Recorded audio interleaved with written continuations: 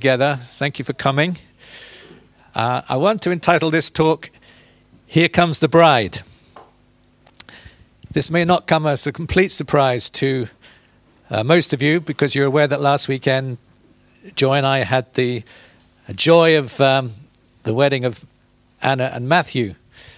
But as I was reflecting on that, I was reflecting on my role as the father of the bride.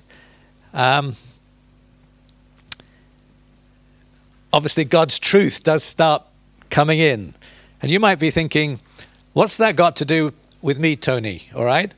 But hang on. I hope you'll feel extraordinarily connected with this in just a moment. So in our culture, and it's so important, especially when you're reading the Bible, not to think that our Western culture is the only culture. But in our Western culture, it is traditional for the father of the bride to walk the bride down the aisle to the groom. And obviously that has real significance. And I was thinking about the significance of that act. So firstly, I was presenting, I want you just to keep that word in your mind, presenting. I was presenting my daughter to her husband. She was, but we haven't got a picture here to show you, she was dressed. She was in a beautiful garment, and she was radiant, and she was prepared. Now, here's the point, that she was prepared. There was so much preparation that goes into the wedding, but it doesn't just start the sort of weeks and months before the wedding. It starts all the way back. And there is an African expression that you may have come across, you may have heard, is that it takes a village to raise a child. You've heard of that one? And it's a lifetime preparation, really, to be ready for whatever it is. Of course, when Anna was married, she was no child. But as she grew to maturity, there were many people, some of whom are in this room, who spoke into her life, were key influences for her. They've spoken truth over her. They've spoken to her. They blessed her. Some of them are no longer with us. But it's a real preparation that goes on and involves so many people. It's not just the father of the bride walking your daughter down the aisle. There is, in this preparation for marriage, if you like, so many people over a course of time that spoke truth into Anna's life and spoke truth into our lives. And there is this expression, which I'm going to be coming on to, I want you to hold on to this as well, in Ephesians, that talks about speaking the truth in love, that in all things we may grow up into him who is the head. Now, this isn't, speaking the truth of love is not actually telling somebody what you feel. I want us to completely dispel that thought. It's not, I wish I could tell that person how I feel, but I'll do it in love. That's not what speaking the truth in love in the scriptural sense means at all. It's living out before somebody the life of Jesus. It's speaking into somebody's life the truth of Jesus. That's how we grow up into him in all things. We grow up. We mature, we become like he is. And speaking the truth in love to a bride, to somebody over the whole course of their life, prepares them for, in this stage, marriage prepares them for life. So I was presenting this person, this bride, whose character, if you like, had been grown through the influence of many people over a long period of time. And people in this room would have been part of that, speaking the truth in love, praying for somebody, living out before them, speaking life over them. All right? Very key verse. So I was presenting somebody, and we're all work in progress, and the bride, whatever, is a work in progress. I was presenting this work in progress of the village, if you like, of the body of Christ. So that's the first thing I was doing. I was presenting. the second thing I was doing was marking the end of one phase and the beginning of another phase. So the bride and groom were well known to each other, but they're about to enter a new phase, a new depth, if you will, a phase of union. So the wedding was the final moment of one phase and the beginning of another. So as I presented my daughter, it was presenting the beginning of a new phase. All of this will become relevant in a moment if you just hold on to it. All right. So the final thing I did, and you thought I just walked down the aisle, didn't you?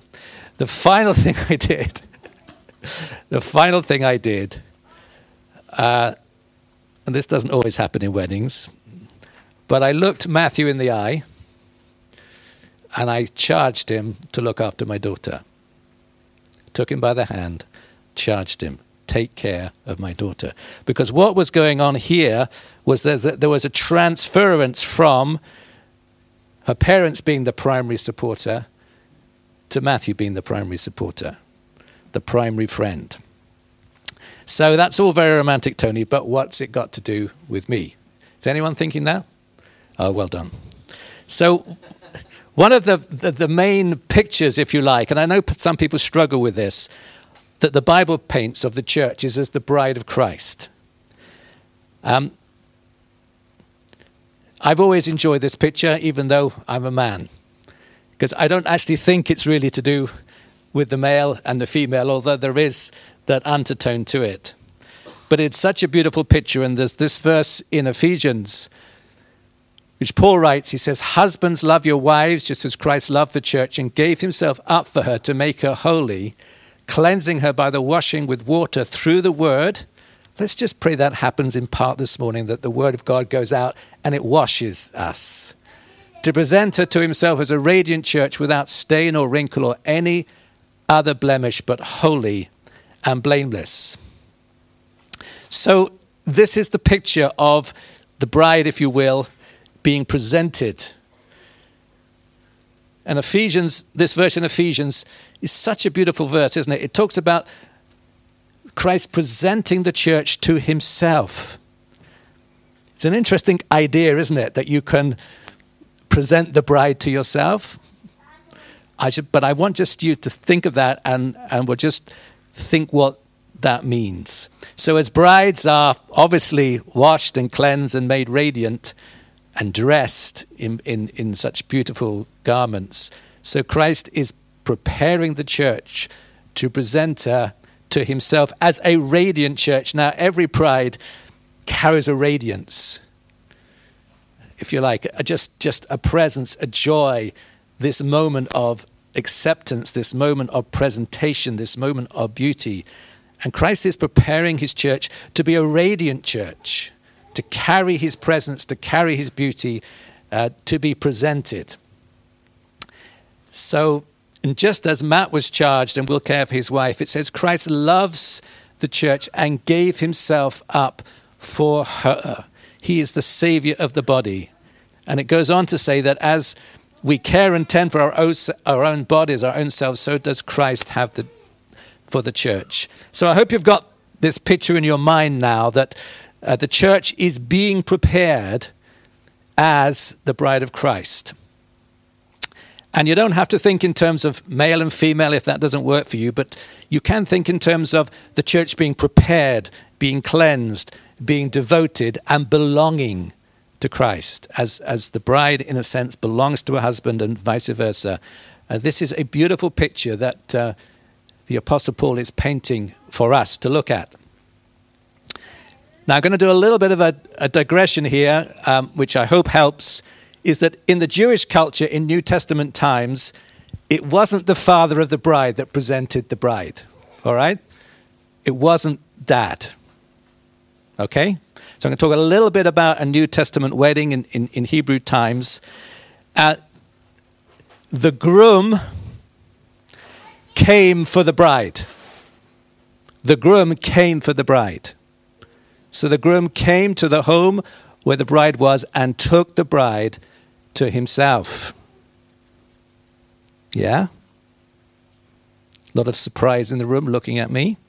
Okay, let's work on it a little bit. So this didn't happen out of the blue.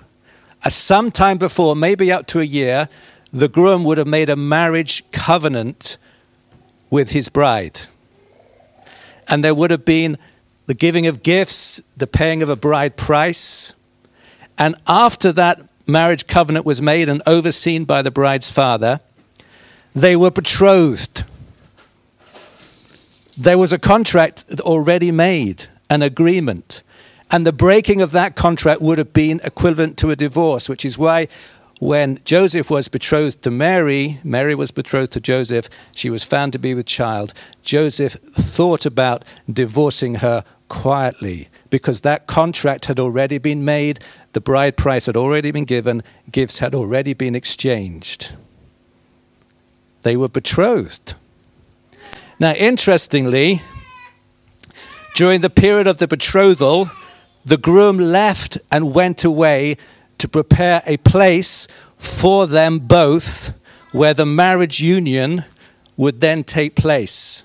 So he built a structure, a place for them both to go to consummate their marriage. After the marriage consummation took place, the wedding feast happened. The wedding feast happened after the consummation. And it could be a weeks-long wedding feast. I hope you're now sort of beginning to piece things together. Jesus said, I go to prepare a place for you. And if I go, I will come again to receive you to myself. He's talking in the terms of marriage, going to prepare a place. Now, the groom couldn't come and take the bride until the father had said that the place he had prepared was suitable, was ready, was right. So the time, if you like, when the groom can come is fixed by the father, which is why Jesus said, no one knows the time. Only the Father has fixed the time by his own authority. There's so much allusion and biblical references to marriage. So after the betrothal, before the wedding, the groom and the bride didn't see each other. And it could be for a period of a year. How does that work with marriage preparation today? Not quite so well. But they both had friends. So both the bride and the groom had friends and confidants who were acted as go-betweens. And the friends of the groom oversaw the propriety of the wedding. And the bride's purpose in this time of separation was to prepare herself for the wedding. And she wore a veil to indicate that she belonged to somebody else now. The time of separation was the time of preparation. Is any pennies dropping? We're in the time of separation, folks. We're in the time of preparation. I will go and prepare a place for you. And if I go, I will come again and receive you to myself, that where I am, there you may be also. So John the Baptist saw himself as one of these friends of the bridegroom. And when asked if he was the Christ, if you remember, he said he wasn't the Christ. But then he says the bride belongs to the bridegroom. In other words, I'm not the bridegroom. The bride belongs to the bridegroom. The friend who attends the bridegroom, which was himself, waits and listens for him and is full of joy when he hears the bridegroom's voice. That joy is mine, and it is now complete. So he's saying that he's heard the voice of the bridegroom. And his role, I won't go into it in too much detail, was to, the friend of the bridegroom's role at this point was to hear the bridegroom call out that the marriage, if you like, had been consummated. And then there was great celebration and the marriage feast began. But John saw himself as the friend of the bridegroom. And Paul himself saw himself as the friend. I betrothed you to one husband, to Christ, so I might present you as a pure virgin to him. So this is the church, if you like, the bride of Christ being prepared, betrothed. So our position now is as the betrothed of the Lord, awaiting for his return at the time set by the Father. We are a people being set apart for him, being prepared for him. And the gift he has given us is the Holy Spirit. So the Holy Spirit is described in Ephesians chapter 1 as a deposit, as a pledge of our inheritance of the things that are to come. The deposit, the earnest, is actually a Greek word, arabon, which is currently used in modern Greek as a reference to an engagement ring. So the Holy Spirit is the engagement ring that we have, that we are now spoken for, that we belong to one who will come. Isn't that exciting? A few smiles at the back of the room. Thanks, Sharon. Keep smiling. Hallelujah. So, what does that mean for us? Well, we belong to another, and therefore we should belong to no other. We should keep ourselves from idols because we belong to him. And Paul says that he has this role in preparing the bride as well as being the bride. So, the Bible has no problem with multiple pictures and multiple analogies. So we are both involved in preparing the bride and being the bride. Just as in a village, everyone is involved in raising a child, so the whole church is involved in preparing, making ready the bride of Christ. And we all have a part, and we're all key influences in that. So Paul goes on in this passage to say these words, that Christ gave himself, so Christ himself gave apostles, prophets, evangelists, pastors, and teachers to equip his people for works of service, so that the body of Christ may be built up until we all reach unity in the faith, the knowledge of the Son of God, and become mature, attaining to the whole measure of the fullness of Christ. So God didn't give apostles, pastors, evangelists, teachers to do the work. He gave them to equip God's people to do the work. So the role of ministry in the church is to prepare the church to do the ministry. It's not to entertain the church. It's not to occupy time in the church. It's to equip the church to do and to be the church. Until we all reach this measure, if you like, of maturity that's corresponding to him. So to be the bride of Christ, the church has to, in a sense, correspond to Christ. So when Adam made Eve, he made someone that corresponded to him. What that meant was he made somebody that could be in relationship with him, that was like him. And the goal, this is such an incredible goal, really.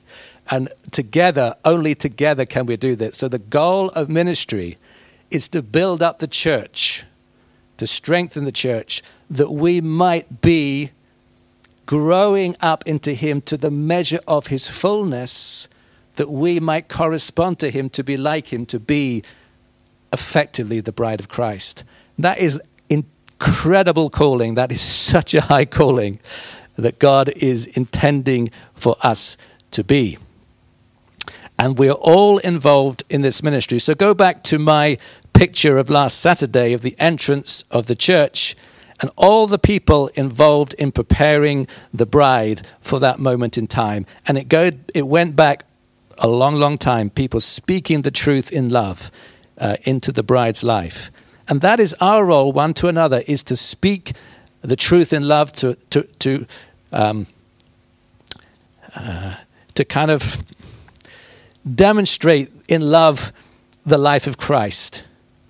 And you might say this is an impossible task. It's only possible because of the ministry of the Holy Spirit. And Paul goes on to say these words, instead, speaking the truth in love, we grow to become in every respect the mature body of him who is the head, that is even Christ.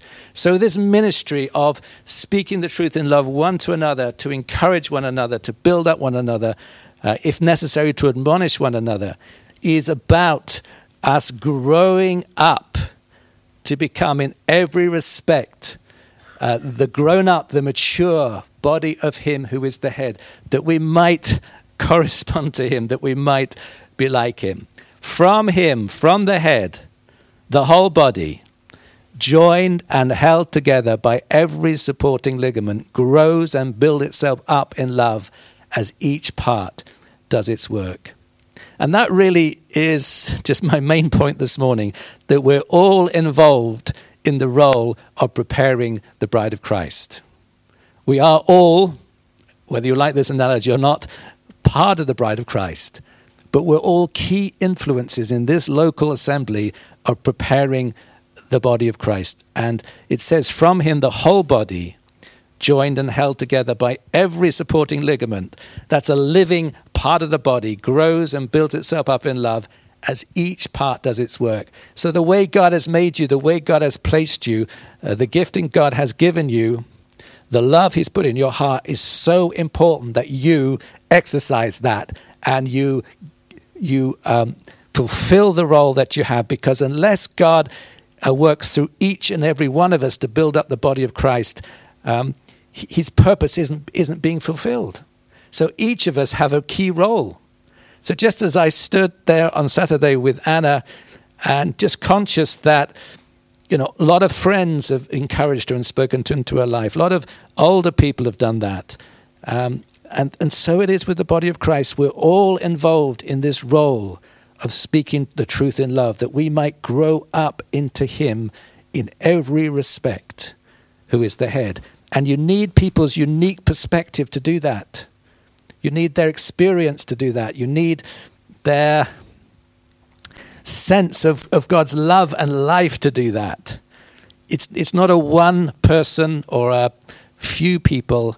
We're all involved in this wonderful ministry of building up the body of Christ. Are you thrilled that you've been called into this role? Not only as the bride, but as the friend of the bride and the friend of the groom who's participating in this preparation of the bride of Christ. And our presence and our activities, that is key, which is why this whole book of Ephesians, if you like, just fits together so beautifully. So in closing then, I'd love to spend all day just really talking about this and praying about it. But the church isn't held together, however useful, by good organization. Good organization is really useful. The church isn't held together by good organization. It's held together by every supporting ligament. Every supporting ligament is how the church is held together. And it grows and builds itself up as each part does its work. So the church isn't held together by gifted, charismatic leaders, however useful that may be. Neither is it held together by knowledge, particularly, but it's held together by every member of the church, supporting and providing the life that their part brings. Praise the Lord for that. And we are equipped to do that because God has put ministry in the church to equip the church. So the role of the pastor, teacher, apostle isn't to do the ministry, it's equipping the church to do the ministry. Isn't that exciting? Yeah. Amen. Did I have an amen? Amen. Wow. No passengers. We're all part of this speaking the truth in love. So we grow as we give. So as each part of the body gives the life that it has, the body grows. So you could almost say no giving, no growing. So we speaking the truth in love involves acting out the truth. It involves giving, because giving is such an expression of the truth, being the truth of God in love. No one grows in their faith, maturity, and loving God without giving of themselves. Giving and growing just go hand in hand. Where there is no cost, there is no sacrifice. And where there's no sacrifice, there is no worship. Worship in the true sense. Without worship in the true sense, there is no growth. And we're all involved in this work of preparation, whether we know it or not. And God so loved that he gave. Christ so loved the church that he gave himself. With giving, there is growth. And God has put in our hearts, if you like, what he's put there that we might give it, that we might be poured out. So the whole body, joined and held together by every supporting ligament, grows. So this we grow as we give. And the final point is that we're all involved. As Christ presents the church to himself, wonderful idea, wonderful thought. Christ is presenting this church to himself, but he's chosen not to do it alone. He's chosen to present the church to himself through that which every joint, every part is supplying. So Christ's body, which we now have, which we now are, he's presenting the church to himself, and he's doing that through the church by the work of the Spirit. So just as it takes a village to raise a child, it takes the whole church supporting and supplying to build up the church, that we might be presented to the Lord at the time that the Father says. It's such an awesome goal and privilege, isn't it? Which is why I called this talk, Here Comes the Bride. Here comes the bride. I'm sure you've got it now. Yeah, so this preparation time is so important.